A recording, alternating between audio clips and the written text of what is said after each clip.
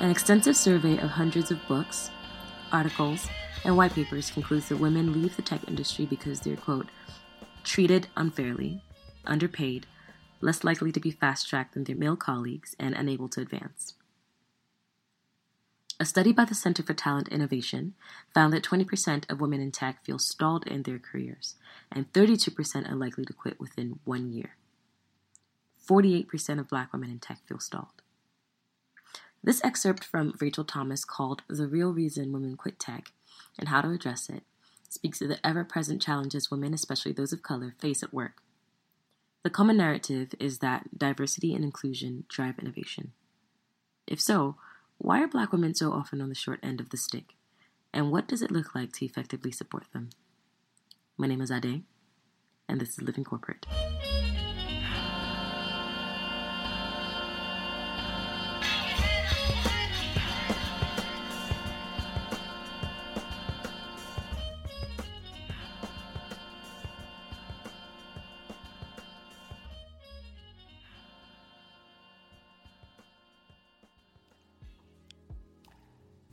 So today we're talking about supporting Black women at work.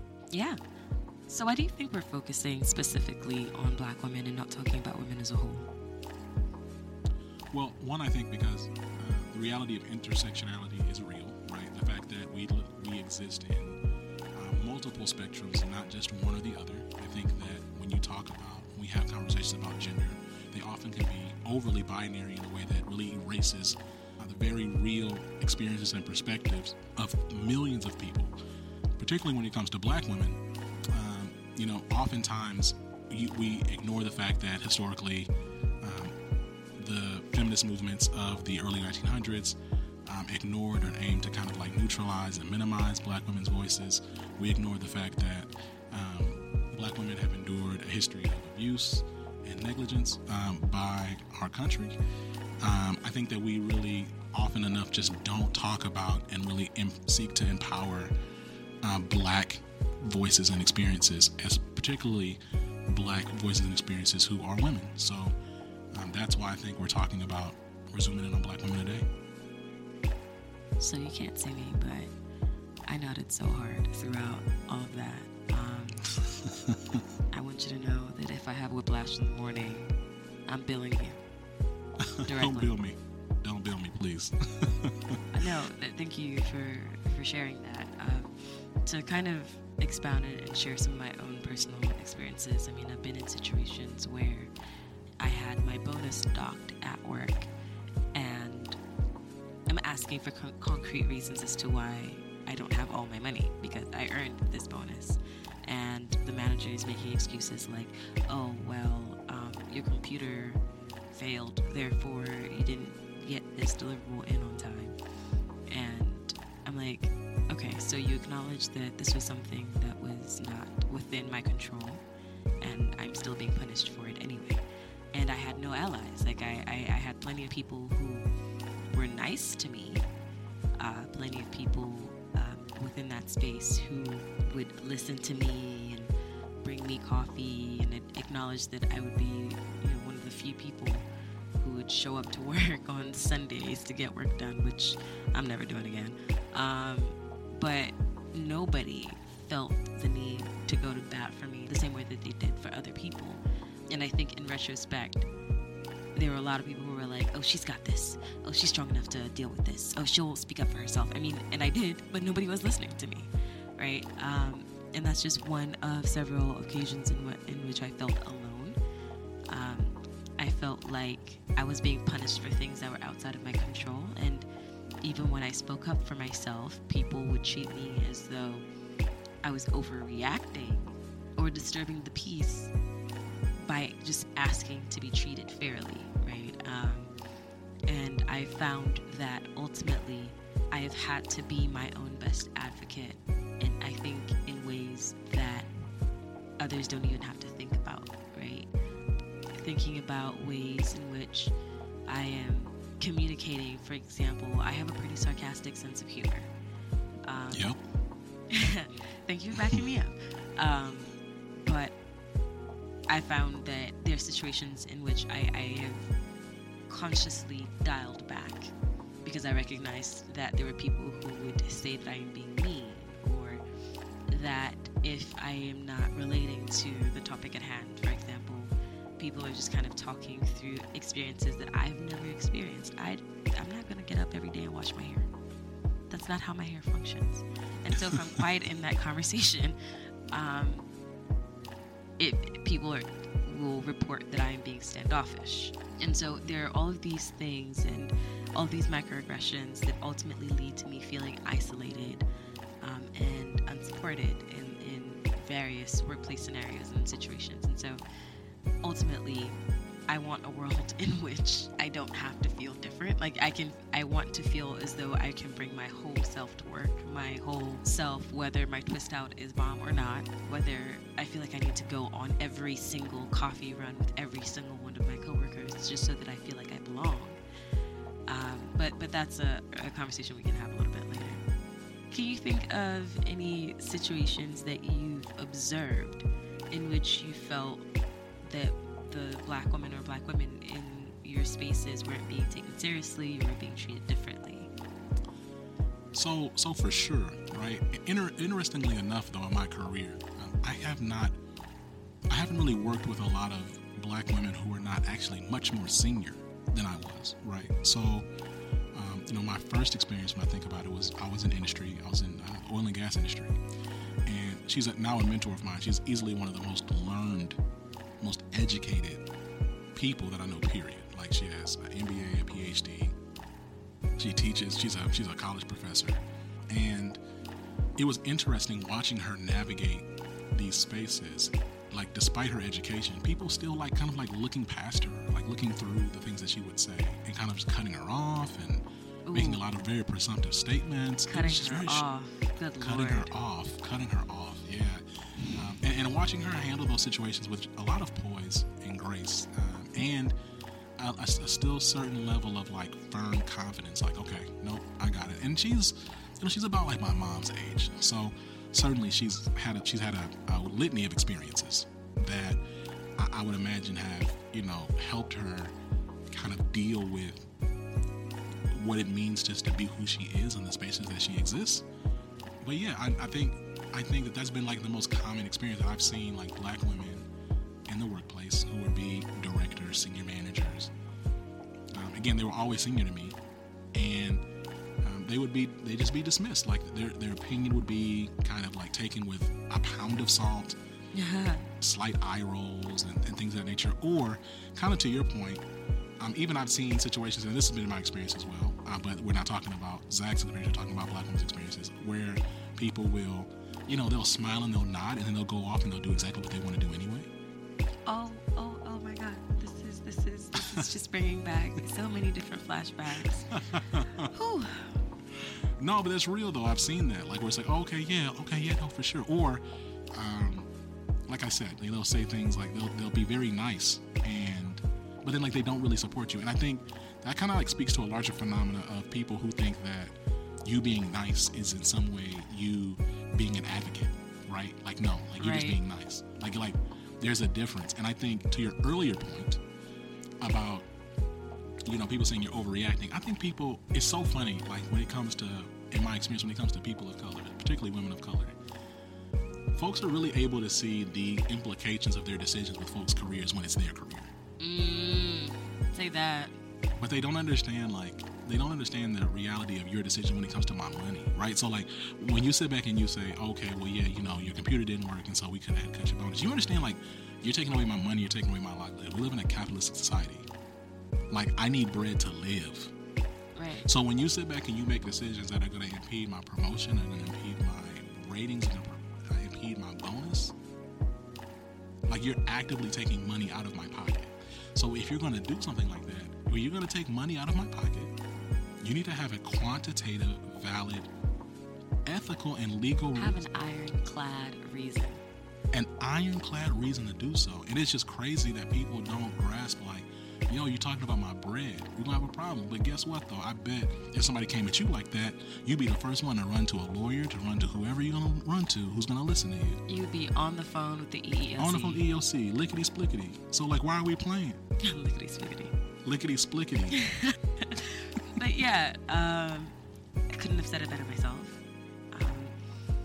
I spoke only of my own experiences, but there's like a litany of experiences of the women in my circle and the women who are well above me who are just dealing with things that I don't think they would be dealing with if they were white men, right? Just being excluded, or people being condescending to you, or people either treating you like you are the third rail and they can't speak to you like you're a regular human being, or when they do speak to you, it's with this air of condescension, like they know better than you what to do when you're the subject matter expert. And it's just, I can't list literally every single one of them, but I do know this. I know that the tide is going to have to turn. Right. Not just because I wish that it is so, but because people who have been studying and working and putting in time and effort to elucidate just what it means to be a black woman in America have extended themselves, right? And so I know that the work is being done. I know that I am just a small piece of a much larger, like a universe of women who are like, yeah, this is cute and all, but we're not having it. Thank you. Right. And of those, I think you have the opportunity to speak to one very, very amazing writer. You want to introduce her? Yes, so absolutely. So I got the opportunity, or rather Living Corporate had the opportunity to speak with Feminista Jones. For those who may not know her, she's an activist. She's a black feminist, wonderful person, great writer, and she actually has written a book called Reclaiming Our Space, and we'll get into that in the interview. The next voice you're going to hear is the interview that we had with Feminista Jones. We'll talk to y'all soon. Peace.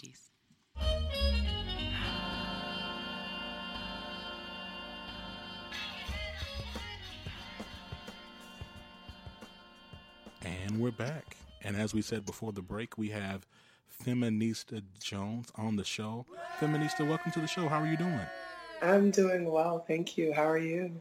I'm doing great. Now, let me ask you this. For those of us who don't know you, would you mind sharing a bit about yourself? Sure. For those who don't know me, I am a writer. I am a social worker. I am an activist. I am a speaker. I am a mother. And I'm a really amazing friend. Let's go. Yes. I do a lot around really advocating for girls and women, advocating for racial justice. I do a lot of anti-poverty work. That's like my main primary focus is anti-poverty work. Yeah. And I'm located in Philadelphia. I'm a native New Yorker, but I moved to Philadelphia a couple of years ago because I really wanted to do work to fight poverty. And the city has such a high poverty rate that I wanted to come here and see what work I could help, and get done while I'm out here. So today we're talking about supporting black women in the workplace. Mm-hmm. I am familiar with your content and your work through social media. We're excited to have you here because of your thought leadership in this arena. So what do you think are some practical ways black women can be better advocated for and supported in their 9-to-5 jobs? This is a really great question. I'm someone who is in a senior management position in the social work field, in the community activism field, and a lot of people have misconceptions about, community work and social work and think that it's just about low-paying work all the time, and some of it is, but there's a lot of opportunities to move up. And when you're in a senior level position, you've got to use multiple skill sets. And I think just for black women, people make a lot of assumptions that we can do so much and all the time, and they rely on us to do that. So I think a lot of times people take for granted the contributions that we make, or they take advantage of them, and they may expect that, black women will just handle it. Whatever the fires that need to be put out, black women come with an extinguisher, or, we're the problem solvers. And a lot of times, we have no choice. Like, we have to, because we're looked at, one is being Black, two is being women. We're looked at as being doubly, incompetent. And Right. I feel like we work so hard to prove it otherwise. Mm-hmm. And you're working alongside men or alongside white people, or reporting to men and reporting white people. You have to be mindful of how you're going to be perceived. And I think one of the biggest challenges facing Black women in the workplace is this idea that people make assumptions about our attitude and our personality, and just based on our affect, or, they say we have attitudes or we have issues with communication. And that's one of the things that I struggle with, because I feel like men are celebrated for being, direct and blunt and forward and aggressive. Right. I feel like white people are celebrated for not taking no for an answer, and, really kind of just putting it out there and taking risks. But it's like, when Black women do it, people kind of look at us like, we just tried to suggest something really radical. They kind of look at us like, how dare you, almost. And it sucks, because we are smart, we are capable, we are talented. And sometimes it's just, we're not appreciated simply because we're Black women. That's so true, right? So as a Black man in the workplace, so I'm a consultant, and I don't often really work with Black women on projects. I don't really work with other Black people often, but when I do, I notice that there's this pattern where if a Black woman speaks up, I've noticed where if they speak up and they're being assertive, it is taken completely differently than when a white woman speaks up as being assertive. And certainly when a man, especially a white man, speaks up and is being assertive. Now, speaking for myself as a Black man, there's also a weird balance, right? Because we, Black men, do participate in patriarchy, of course, and we also we also sit higher on the privilege pyramid than Black women. And at the same time, there's a certain level of balance in terms of not being too assertive, but not being assertive enough at the same time.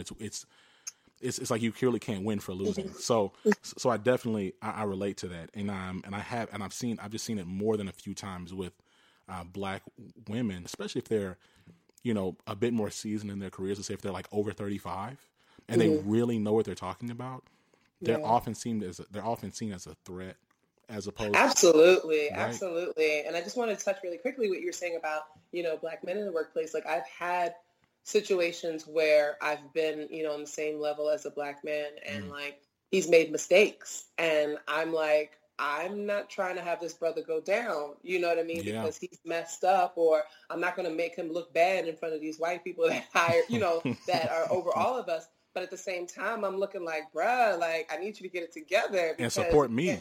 You can't rely on me to fix all your things, That's so true. It's that I have a certain skill set. That I'm not going to let you fail because you're my brother, but at the same time, don't take that for granted. That's and then true. when you do have the space to advocate for me as a woman, I need you to do that. Right. And I think, one of my colleagues, I had a great conversation with him, and he said, I can get the race stuff with a snap of a finger.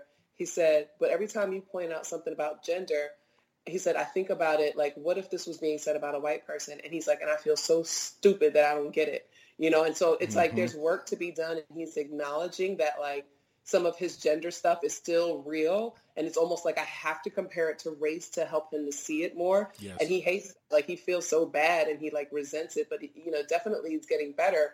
And I respect him for at least doing the work. But there are those boys club kind of environments that, while I know a lot of brothers say that, they have their own experiences, they're still invited into those clubs. That's before true. We are. Absolutely. So I've been married for about 5 years, and 5.5 years. And being married has really helped open my eyes to male privilege. And again, I think Black men, we can get really sensitive about kind of broaching that topic, because it's well, it's still racism. It's no, absolutely. White supremacy still exists. And it subjugates all non-white people. At the same time, there's still a nuance and element of privilege that we participate in because we are men, and it's important to realize that. Also, to your point around women helping, you say you've helped your colleagues in the past because they're a brother. And shout out to the countless Black women in my career who have pulled me aside and helped me and taken the time, just felt the need to just educate me or mentor me. Really, that's really the inspiration behind Living Corporate, because I didn't have a lot of those people in my family coming up giving me, professional wisdom and insights, but it will often be Black women right, pulling me aside and being like, hey, look, now I notice you did this. Now I hear that a lot.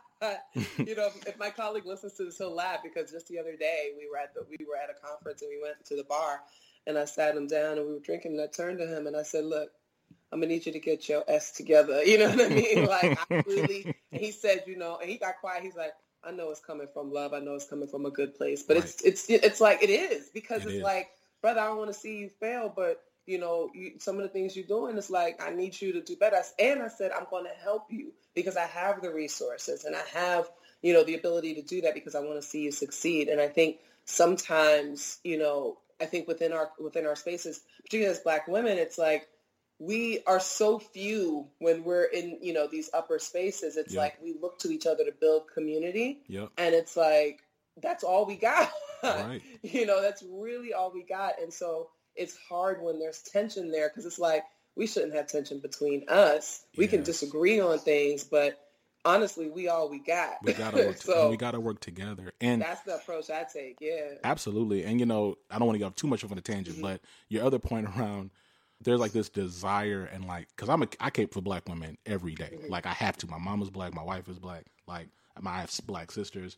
I love Black women, right? So, and what I realized is, a lot of times I do believe that there is a pattern of Black men like using up Black women like as means of support and encouragement and all these different things, and really taking them for granted, like taking them. And I have seen it in the professional workplace. Of course, I've seen it in the workplace.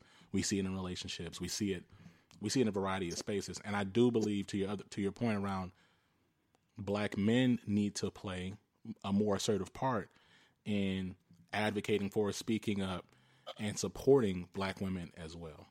Okay, so let me ask you this. I do feel as if language is becoming more inclusive, but at the same time, not as explicit when it comes to centering Blackness, specifically Black women. So as an example, we hear things like person of color or women of color, but that often, in my opinion, erases the uniqueness of Black identity and Black feminine identity. So my question is, one, am I tripping?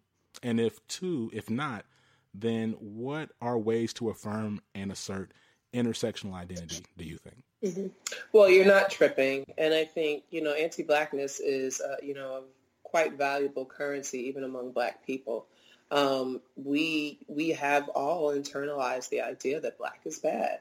And it's going to take generations, centuries of work to collectively divest of that idea that Blackness is tarnishing, Blackness is a blemish. And so there are people who will say women of color, people of color, rather than just saying Black, because people have been afraid to say Black. And, and of course, for some people, Black means a Black American. But for me, when I say Black, I mean, inclusive of everyone in diaspora, whether you were from the continent, whether you're from South America, North America, Asia, wherever, Europe. For me, that's just a unifier. For others, it means different things. And, so a lot of times people shy away from that. And then when they say people of color or they say women of color, in many ways, it does dilute the focus. And what happens is this. So much of what happens to women, like say in a negative way, happens to Black women. And so people want to use our statistics to make their points. And so they'll say women of color, right? But of those 10 women of color, like 7 of them are Black. Yeah. And so they can say, 70% of women of color experience this. And it's like, yes, 7 Black women experience that. We see that in the feminist movement. We see that in the queer movement. We see that wherever Black people exist, folks want to use our statistics to push their agenda. And I have a problem with that. I have a very serious problem with that. And I agree with you, like, we need to name Blackness for what it is. Or if you want to say African American or Afro-Latino, whatever you want to say, we need to name it for what it is. Because it's real. Like, you look at some place like Brazil, it's like, you can't say there's 55 million, women of color in Brazil. No, there's 55 million Black women. Right. Yes. In Brazil, and that's more Black. There's more Black women there than there are Black people in the United States. So, no, we have to name these things. And it's powerful. It's powerful when you name Blackness for what it is, for its achievement and success, but also for its struggle, because it puts the focus and the spotlight on us. So like when you're talking about Black women and Black feminine identity, particularly like in the workspace and beyond, we have to focus specifically on that because an Asian woman is not facing the same hair issues. She may have similar name issues on her resume, right? But she's not facing the hair issues, right? An Indian woman may be seen as, she's super smart with tech because that's an assumption that is made. It's very different for us. Yeah. Even a biracial woman, may not have the same issues with colorism if her skin tone is lighter. There's a lot of things that are going on there that we need to name explicitly. And see, I think, and my anxiety about even bringing that question up is that I think people will hear that and say, okay, well, now you're excluding other people. Well, not at all. Really what we're trying to do is push that we're explicit with identity language across the board, right? So you just gave 3 examples, right, of why it's important to be specific when it comes to speaking to identity and intersectionality. I believe that we see it at a larger point, and we talked about this in season 1 around the pay gap, and we talked about that from perspective of, when you conflate gender across the board and you say, well, women believe this, and men are like this. Well, no, like that's, just being at a very just initial cut, Black men and white men do not have the same experiences. Black women and white women do not have the same experiences. Asian women and white women don't have the same experiences. So it's really empowering across if we can have the courage to just speak explicitly to who we're talking about. Yeah, and the experiences are different. People say, oh, women make 77 cents on a dollar, but that's not true for Black women. Black women is like 56 cents, 54 cents or something like that. It is, yeah. Like it's different. It's like, again, but that's like padding the numbers and things like that to bring down the average. Because I believe, I think I read something like Asian women are on par with white men. And white women are like 80% or something like that. Like it's crazy. Like the numbers, absolutely. So like agreeing with you. So like, I've seen numbers that are, if so white men are 100 and then white women might be at like 77 cents. Black women are at 64 cents and Black men are at like 67 cents or 68 cents. But like we never talk about, that's not fair because there's plenty of people driving those discussions. But when you talk about like the major narrative talking points in the media, we don't ever talk about the fact that like white women make more than Black men. Like I've never heard that, right? I've heard that discussion quite a bit. We may just be in different circles, but I defer. I've heard it quite a bit, and it is important, to discuss because it's the truth, right? So it's like, but we Black women just kind of sit back and be like, y'all have at it because you're either going to bicker over the race thing or you're going to bicker over the gender thing. It's never both, right? And we're the ones that are saying it's both, right? It's never. Nobody wants to listen to us on either side. You're absolutely right. No, you're absolutely right. And so, I defer. I would trust that if you've heard it, then those conversations are happening in the right places. So I believe that leads us well into your book, Reclaiming Our Space. Can you talk a bit about the book and how you arrived at that title? The title was really interesting. It took us a while to get there. I didn't know what I wanted to call it.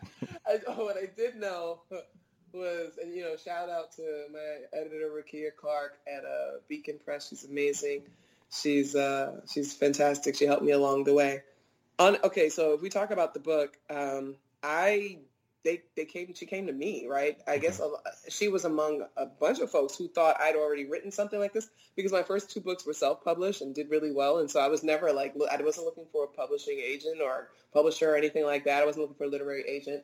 I was like, I can just do it myself, and cut out the middle person. But when she came to me and approached me and was like, have you written anything like this? And I was like, no. She was like, well, do you want to? Like, we're interested in this. And I was like, what? Sure. Okay. And the idea was really to write about not just modern Black feminism, but specifically kind of speak to my experiences and those of my peers existing as Black feminists in these digital spaces. So ultimately, the book is about how Black feminists and Black women, even those that don't openly identify as feminists, have been able to build community by using digital platforms and how social media has been basically a change agent in how we do activism or how we connect across the world, and how it's changed our ability to get our messaging out and to change the face of feminism.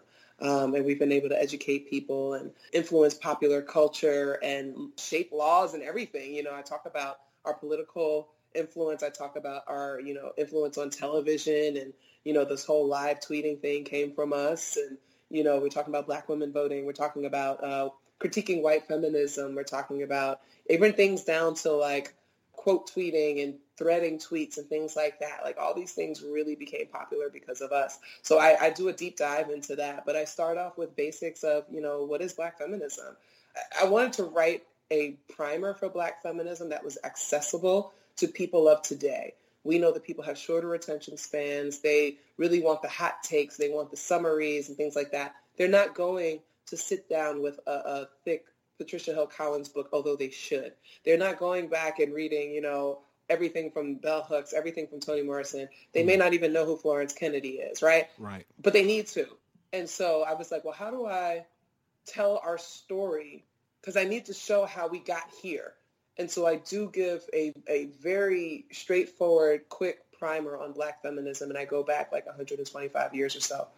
And then I bring us to the present, and I'm like, well, here are your modern Black feminists of today. And so I'm talking about like my sister Jamila Lemieux. I'm talking about Imani Gandhi. I'm talking about Zerlina Maxwell. I'm talking about, these really, Kashawn Thompson, who created Black Girls of Magic. I'm talking about these women who right now in present day are making history. I talk about Trudy, and just a bunch of others. They're currently making history, not just Black history, not just women's history, but they are making history in the ways in which they are transforming these social media platforms. We are creating campaigns. We are, changing literally the world and culture. And I'm writing all about it because I felt that it needed to be documented. We needed to have something that encapsulated this entire moment right now. So for our audience, I think many have heard of the term feminism, but the modifier Black is still new for a lot of people. So would you mind explaining the difference between what we often think of as feminism and Black feminism? That's a great question. I get it a lot. And I think the difference is just we are directing people to our identity as Black women, which we believe is important in every discussion about our womanhood. And I think, as I said earlier, about kind of looking at the both sides of things, the gender and the race. There's a really great collection of works that really references this idea that, all of the men are Black and all of the women are white. When we think about within our Black community, Blackness really is depicted through a Black man. Yes. And those are our leaders, and those are the people we care more about when they're killed by police and all these other things. And when it's for women, when we think woman, it's white women, right? But some of us we exist in the middle. And to say that we are feminists is, it's a collective idea. All people, all women of all races can be feminists. But when we say that we are Black feminists, we are saying, yes, we believe in women's rights. Yes, we support gender, equality. And yes, we support equity. But don't forget that we're Black and that we have different issues on top of all of these other issues that women deal with, right? So we have all the feminist issues and those that come with being not just Black, but Black women within the Black community. It's interesting that you say that because, I have a colleague who is a very senior leader, and she's a white woman. And she said, yeah, Zach, I'm a woman, but I'm white, right? Like, I don't have it that bad. And so, and she kind of chuckled about it, and she was like, but like, let's be honest, I don't. And I said, okay. And so, with that being said, she's right. She is right. I said, yep. She's right. I laughed. I was, to kind of as a segue or as an aside, I laughed because I was so shocked because she's so senior, and she was speaking so frankly that I said, I laughed and I said, well, you're right. You're right. And so, but it leads me to this question. What are some practical ways you believe white women can support Black women generally and at work? And what have you seen be helpful in your journey? If I say get out the way, is that too harsh? No. It's your interview. I mean, ultimately, the bottom line is this. There is no single person, I believe, that is willing to totally divest of whatever privilege they have if it means staying alive and it means that their children are fed. And I don't care who you are. You will cling to some privilege, whatever privilege you have, to make sure that you can stay alive and that your children are fed. With that said, there are white women who I have really come to know and love and respect, who value my opinions, my thoughts, my work, and amplify it without adding qualifiers to it. They'll share my work. They'll share information about my articles and my books, and they'll direct people to events that I'm having or things like that. They'll use their platforms to really kind of boost, the work that I and other people are doing, which is super important. In the quiet spaces that I don't even have access to, they'll stand up for me and folks like me. They'll call out people that are close to them, even at the risk of losing those connections. Those are women that I find to be truly amazing. When you're talking about in the corporate space, I'm coming from, the social work nonprofit field, and we know that field is ripe with white saviors, and many liberal white women and men, kind of get into this work because they want to do good and they want to help the needy. And sometimes that can really be actually racist because the assumptions they make about people in need or poor people or black people or things like that under the guise of wanting to help can be rather violent. Right. So I've had my share of run-ins with white women in that space because I'm like, you'll never tell me that you know what's better for a black child than I do. And I don't care who you are. We have the same education and experience. But what you can do in that space is really just to listen. And I think that, social media definitely has made it a lot easier to listen and to access the voices and experiences of marginalized folks, whereas a lot of white women never really had exposure, in such even and equal platforms. I can tweet just as much as you can. So we have an even playing field right there. And you can listen and you can read and you can learn from me as I'm telling you my experience that I just had today. You don't have to pick up a book later on in the year of anecdotes. You can see right now that I'm telling you that 20 minutes ago, my white boss did this, and I think that that's really helped white women come to understand more about the daily experiences of women of color and of black women specifically. So a lot of them are actually, especially millennials, the younger folks are really kind of just like, F it. I'm just going to say what I need to say. Yeah, we with the smoke, I'm going to stand up for this black woman right here because this ain't right, And I love the energy. I mean, for an older person like myself, I really love the energy that I'm seeing. So maybe we'll see some major changes coming. Maybe so. That's my prayer for sure. Before we get out, let me ask you this. What was the process like for you writing this book? I know you talked about the fact that you were self-published before. This is a different journey. Did you learn anything about yourself from this journey? Oh my gosh, yes. This is totally different. My first book I wrote over the course of 2 years. The second one, I actually pulled some pieces that I'd written before and wrote some new ones, but it only took me a few months. This one, I was on a deadline. I had you need this by this time and this by this time, and you need to get this in, and you need to review this, and we need this back by this day. And I was like, what is happening?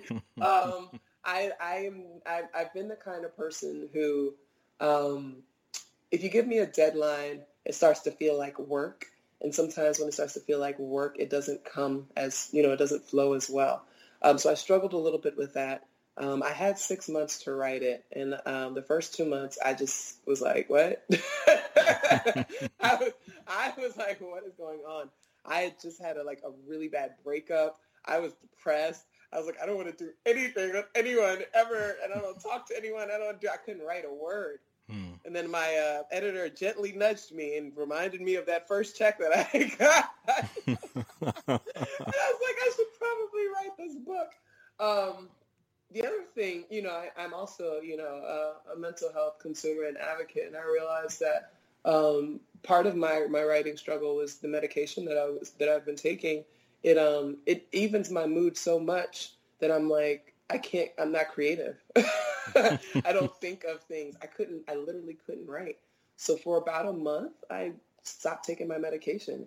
And I'll tell people I wrote about 80% of the book in a month, that month. And it was like it was such a negotiation for me because I knew that without the medication, I would be a bit manic. I would be a bit frenzied. I would have these bouts with, depression, whatever. But I knew I could get it done. And so there were days where, I would write until 3 or 4 in the morning and just write like brilliant stuff that I don't half remember now. So, but I knew it was a risk. And, I am being very transparent about it because, I just think it's important to do that. But it was a risk, but I was able to get it done. And so what I learned, it helped me really learn how much of my, mental health experiences have been tied into my ability to write. And it's been a fascinating discovery. So after the book was done, I went back on my medication and I've been in therapy and what have you. Mm. But as I was doing rewrites and things like that and reviewing it, I was reading it like for the first time. I was just like, I wrote this? Wow. I just couldn't remember writing so much of it. And then I was like, I actually wrote this. And I was like, this is pretty damn good. But that's, so that is a very, very unique writing process. And it's funny because it's the first time I'm talking about it. A very unique writing process that I won't recommend to anybody else ever. But you know what? The easiest thing I'm going to have to say is this. I enjoyed writing about my friends and myself because that's really what I was doing. And if you can imagine, let's imagine we go back to the Harlem Renaissance, right? And we look at all those people that we grouped together as like these collectives from the Harlem Renaissance. Imagine if one of them had been documenting what they were doing at the time. It's kind of like the crisis, and these, these other papers and stuff that they had. Like, imagine if somebody actually wrote a book in real time, kind of documenting, what was happening, and that we were able to read it in their words. That's what I wanted to do. Yeah. And so I get to write about all these women that I love and respect and love reading their writing, love having drinks with them, love, and I'm privileged, and it was an honor for me to be able to document their contribution to Black feminist work. That's amazing, and I'm certainly taken aback, and I'm excited and honored with the fact that you're transparent enough to share your journey and putting this work together. The book is called Reclaiming Our Space. Before we let you go, do you have any parting thoughts? I'm just really excited that the book is coming out and that people can read it. And I wrote it to make it accessible to teenage girls all the way up to your Mima, your Big Mama. I really hope that it gets into the hands of people that need it. And then maybe it could start to shift this discourse a bit and get Black women a little bit more respect for what we're doing. Amen. Yeah, that's it. So thank you so much. Oh my gosh, this is great. No, this is great. So Feminista, so something that you should know is on our website we have something called Favorite Things, and that's when we highlight books and even sometimes food and just other items, things that we really care for. And your book, Reclaiming Our Space, will be number one on our favorite things list. So we're going to make sure that we push and encourage people to check it out, to buy it, and to read it. So thank you so much. And appreciate it. We definitely consider you a friend of the show. We hope you can have you back. I'd love to come back. Thank you. All right now. Peace.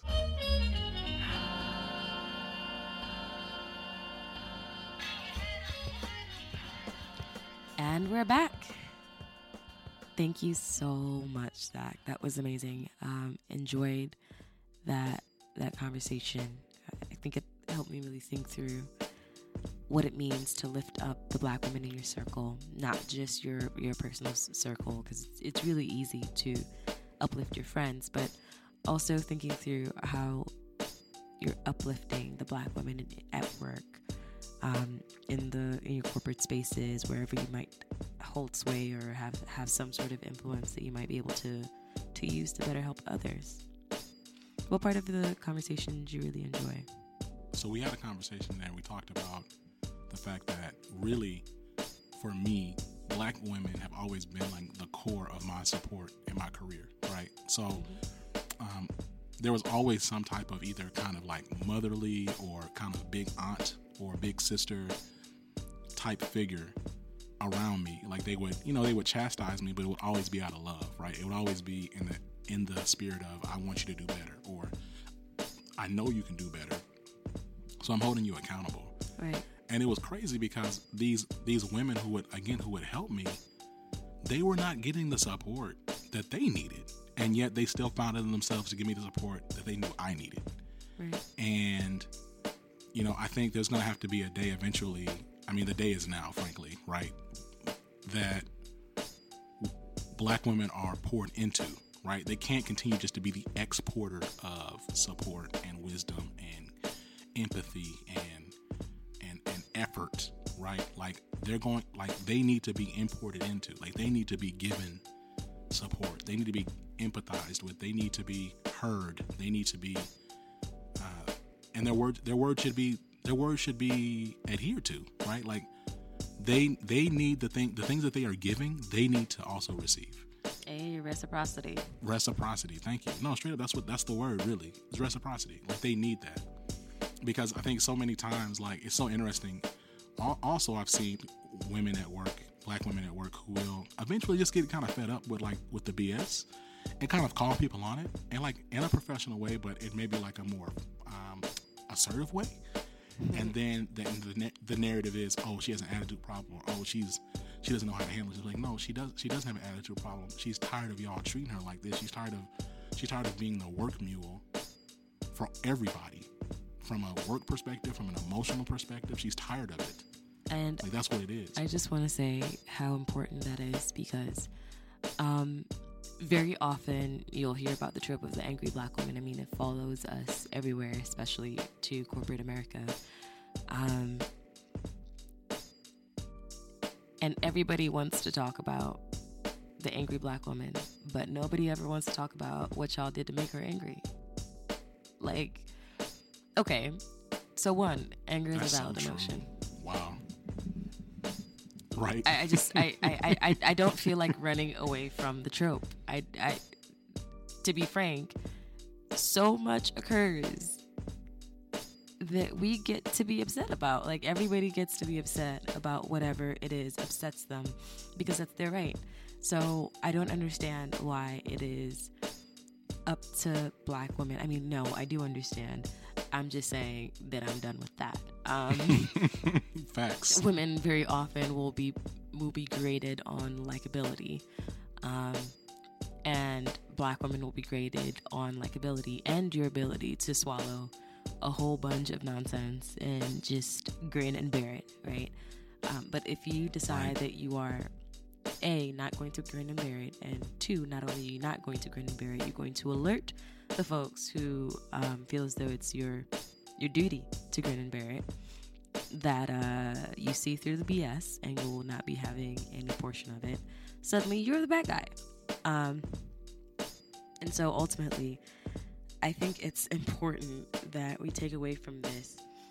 If you feel as though the Black women in corporate America or in your spaces or in your jobs are angry, perhaps they have a right to be, right? There is this phenomenon I've noticed, and I mean, I haven't conducted a federally funded study of this, so there's that.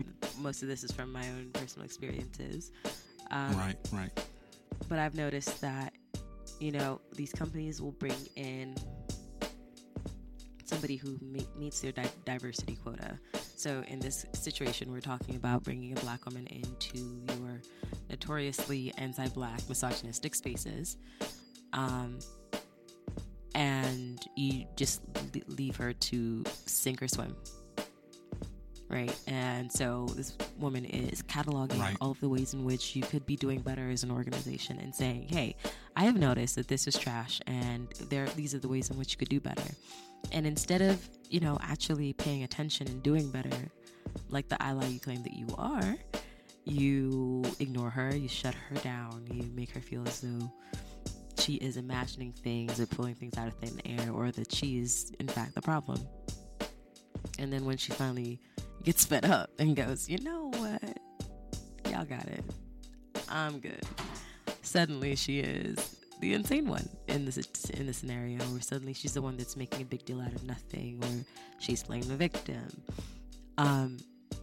And this mass gaslighting of Black women in corporate America, 1, is trash. 2, honestly, I feel as though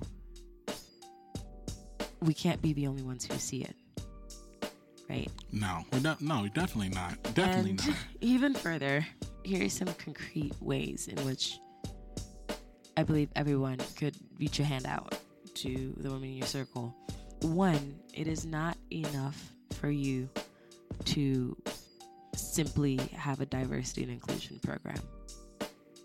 I mean, that's cool and all, but a lot of your diversity and inclusion programs are flimsy is the word I want to use. It's the one G-rated word that I have off the top of my head to describe your diversity and inclusion programs. They're flimsy, and they do not actually take into account the needs and experiences of the populations that you want to actually address. So, for one, every person that you hire, period, should feel like they're able to bring their whole selves to work. And I'm not saying that they should show up to work in an unprofessional manner. They should show up to work and bring drama or chaos to work. That's clearly not what I'm saying, and I'm hoping that you people hear me when I say that. What I am saying is that I should not feel as though I have to decipher what it is that you want from me as an employee, because you are uncomfortable just speaking to me like I'm a regular human being. I should not feel as though I don't know what the company culture is, because it is your responsibility as the company who creates the culture to communicate that clearly and honestly and fairly. Give me a fair shot to show that not only do I belong here, I can thrive here, and more importantly, do not put the onus on your individual employees to change the entire company structure. It is unfair. It is irrational to say that, well, they didn't say that they wanted a diversity or an employee resource group, or they didn't say that they needed sponsorship programs that would, put the Black women on partnership track. Or they didn't say that they needed XYZ in order to be more successful. It is your responsibility as the managers, as the directors, as the partners to reach out, because you are the ones with power in your hands to do something about the situation and the environment that your employees are in. And if you are a Black woman who finds herself at work and incapable of really navigating your career to the best of your abilities, for one, I am sorry. It's trash. It is a terrible situation to be in, to feel as though you have walked 1,000 miles, you've crossed deserts, you have swam oceans, you have done everything above and beyond where you felt that you needed to be, where everybody else needed to be, and you walk into the room and people are still questioning your right and your ability to be in there and succeed. That's trash. Secondly, find allies, find a safe space, find somebody who is able to look outside of themselves and see you and really want to help you. And I'm sorry that again that it seems to be your responsibility to do so, but we're gonna be all right. And thirdly, and I can't stress this enough, find a therapist. And here's why I say find a therapist.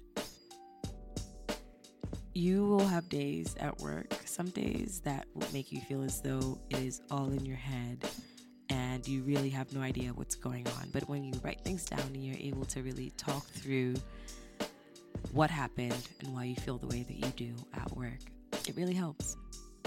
It helps you see yourself, see the truth of the situation, and also create like a plan of attack as to how you're going to address the nonsense that you are facing.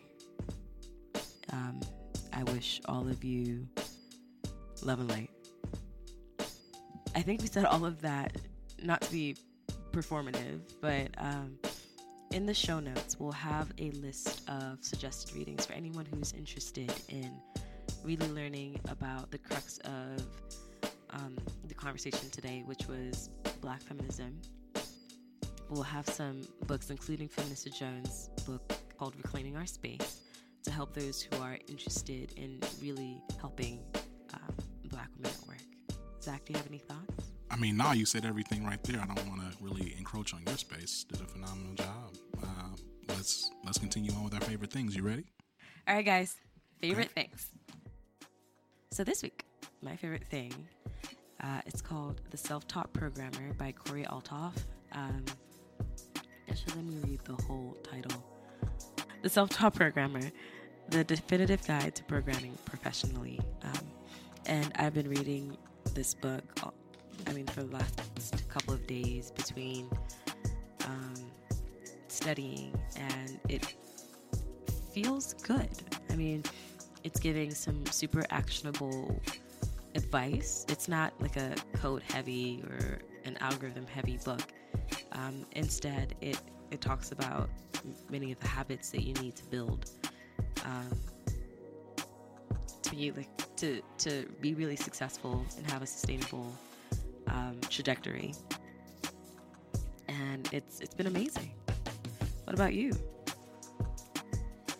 Yeah, so my favorite thing right now is obviously Feminista Jones' new book, Reclaiming Our Space. It's a great, powerful, approachable read when you talk about around all items Black feminism. I love Feminista Jones' work, and what's refreshing about this book is that it captures the same unapologetic energy that she has, like that's really part of her brand, and it just captures it well in this book. I think a lot of times you can end up kind of reading someone's book and it's like, man, this does not really capture your voice at all. It doesn't really like align with things that I've read or other things that I've seen come from you. This is not that. It's also really convicting, right? Like I know that Black women are often, their voices and experiences are often minimized, even when it comes to inclusion and diversity discussions or equity discussions, oftentimes with Black men being the predominant character in the narratives that we drive, right? So like even when you talk about, like a prominent example would be police brutality, and they always say, Black men are killed at X, Y, and Z rate that's disproportionate. And that's true. Black men are killed at ridiculously disproportionate rates compared to their white counterparts. But do you know who's killed at even higher rates, disproportionate to the white counterparts? Black women, right? But but when you talk about like the common talking headline, we don't say that. We don't even just say Black people. We say Black men, right? Like there's a desire to center them, to center us in a space that it's not even accurate, right? It's not even the whole truth. And I think that, it's important for Black men to recognize, and we talked about this during the interview as well, but to recognize that, yes, we are on the receiving end of oppression, white supremacy. We also benefit from a patriarchal society. And there are ways that we benefit from patriarchy that Black women do not. And it is important for us to leverage that little bit of privilege that we have to help Black women, because they don't have it. And that reminds me also, we actually have a couple of copies of her book. We'll be giving them away. Yeah. So if you want to be entered in a drawing to win a copy of Feminista Jones' book, Reclaiming Our Space, add us a screenshot of a 5-star review on iTunes and caption Living Corporate. Okay? So go on Instagram, take a picture, screenshot your 5-star review on iTunes, and then tag us in it, and we'll make sure to put you in a drawing so you can get the book. Dope. Well, thank you for joining us on the Living Corporate podcast. Make sure to follow us on Instagram at Living Corporate, Twitter at livingcorp_pod, and subscribe to our newsletter through www.living-corporate.com. If you have a question you'd like us to answer and read on the show, please make sure you email us at livingcorporatepodcast@gmail.com. That's it for us today. This has been Ade. This has been Zach. Peace. Peace. Living Corporate is a podcast by Living Corporate LLC. Our logo was designed by David Dawkins. Our theme music was produced by Ken Brown. Additional music production by Antoine Franklin from Musical Elevation. Post-production is handled by Jeremy Jackson. Got a topic suggestion? Email us at livingcorporatepodcast@gmail.com. You can find us online on Twitter, Facebook, Instagram, and living-corporate.com. Thanks for listening. Stay tuned.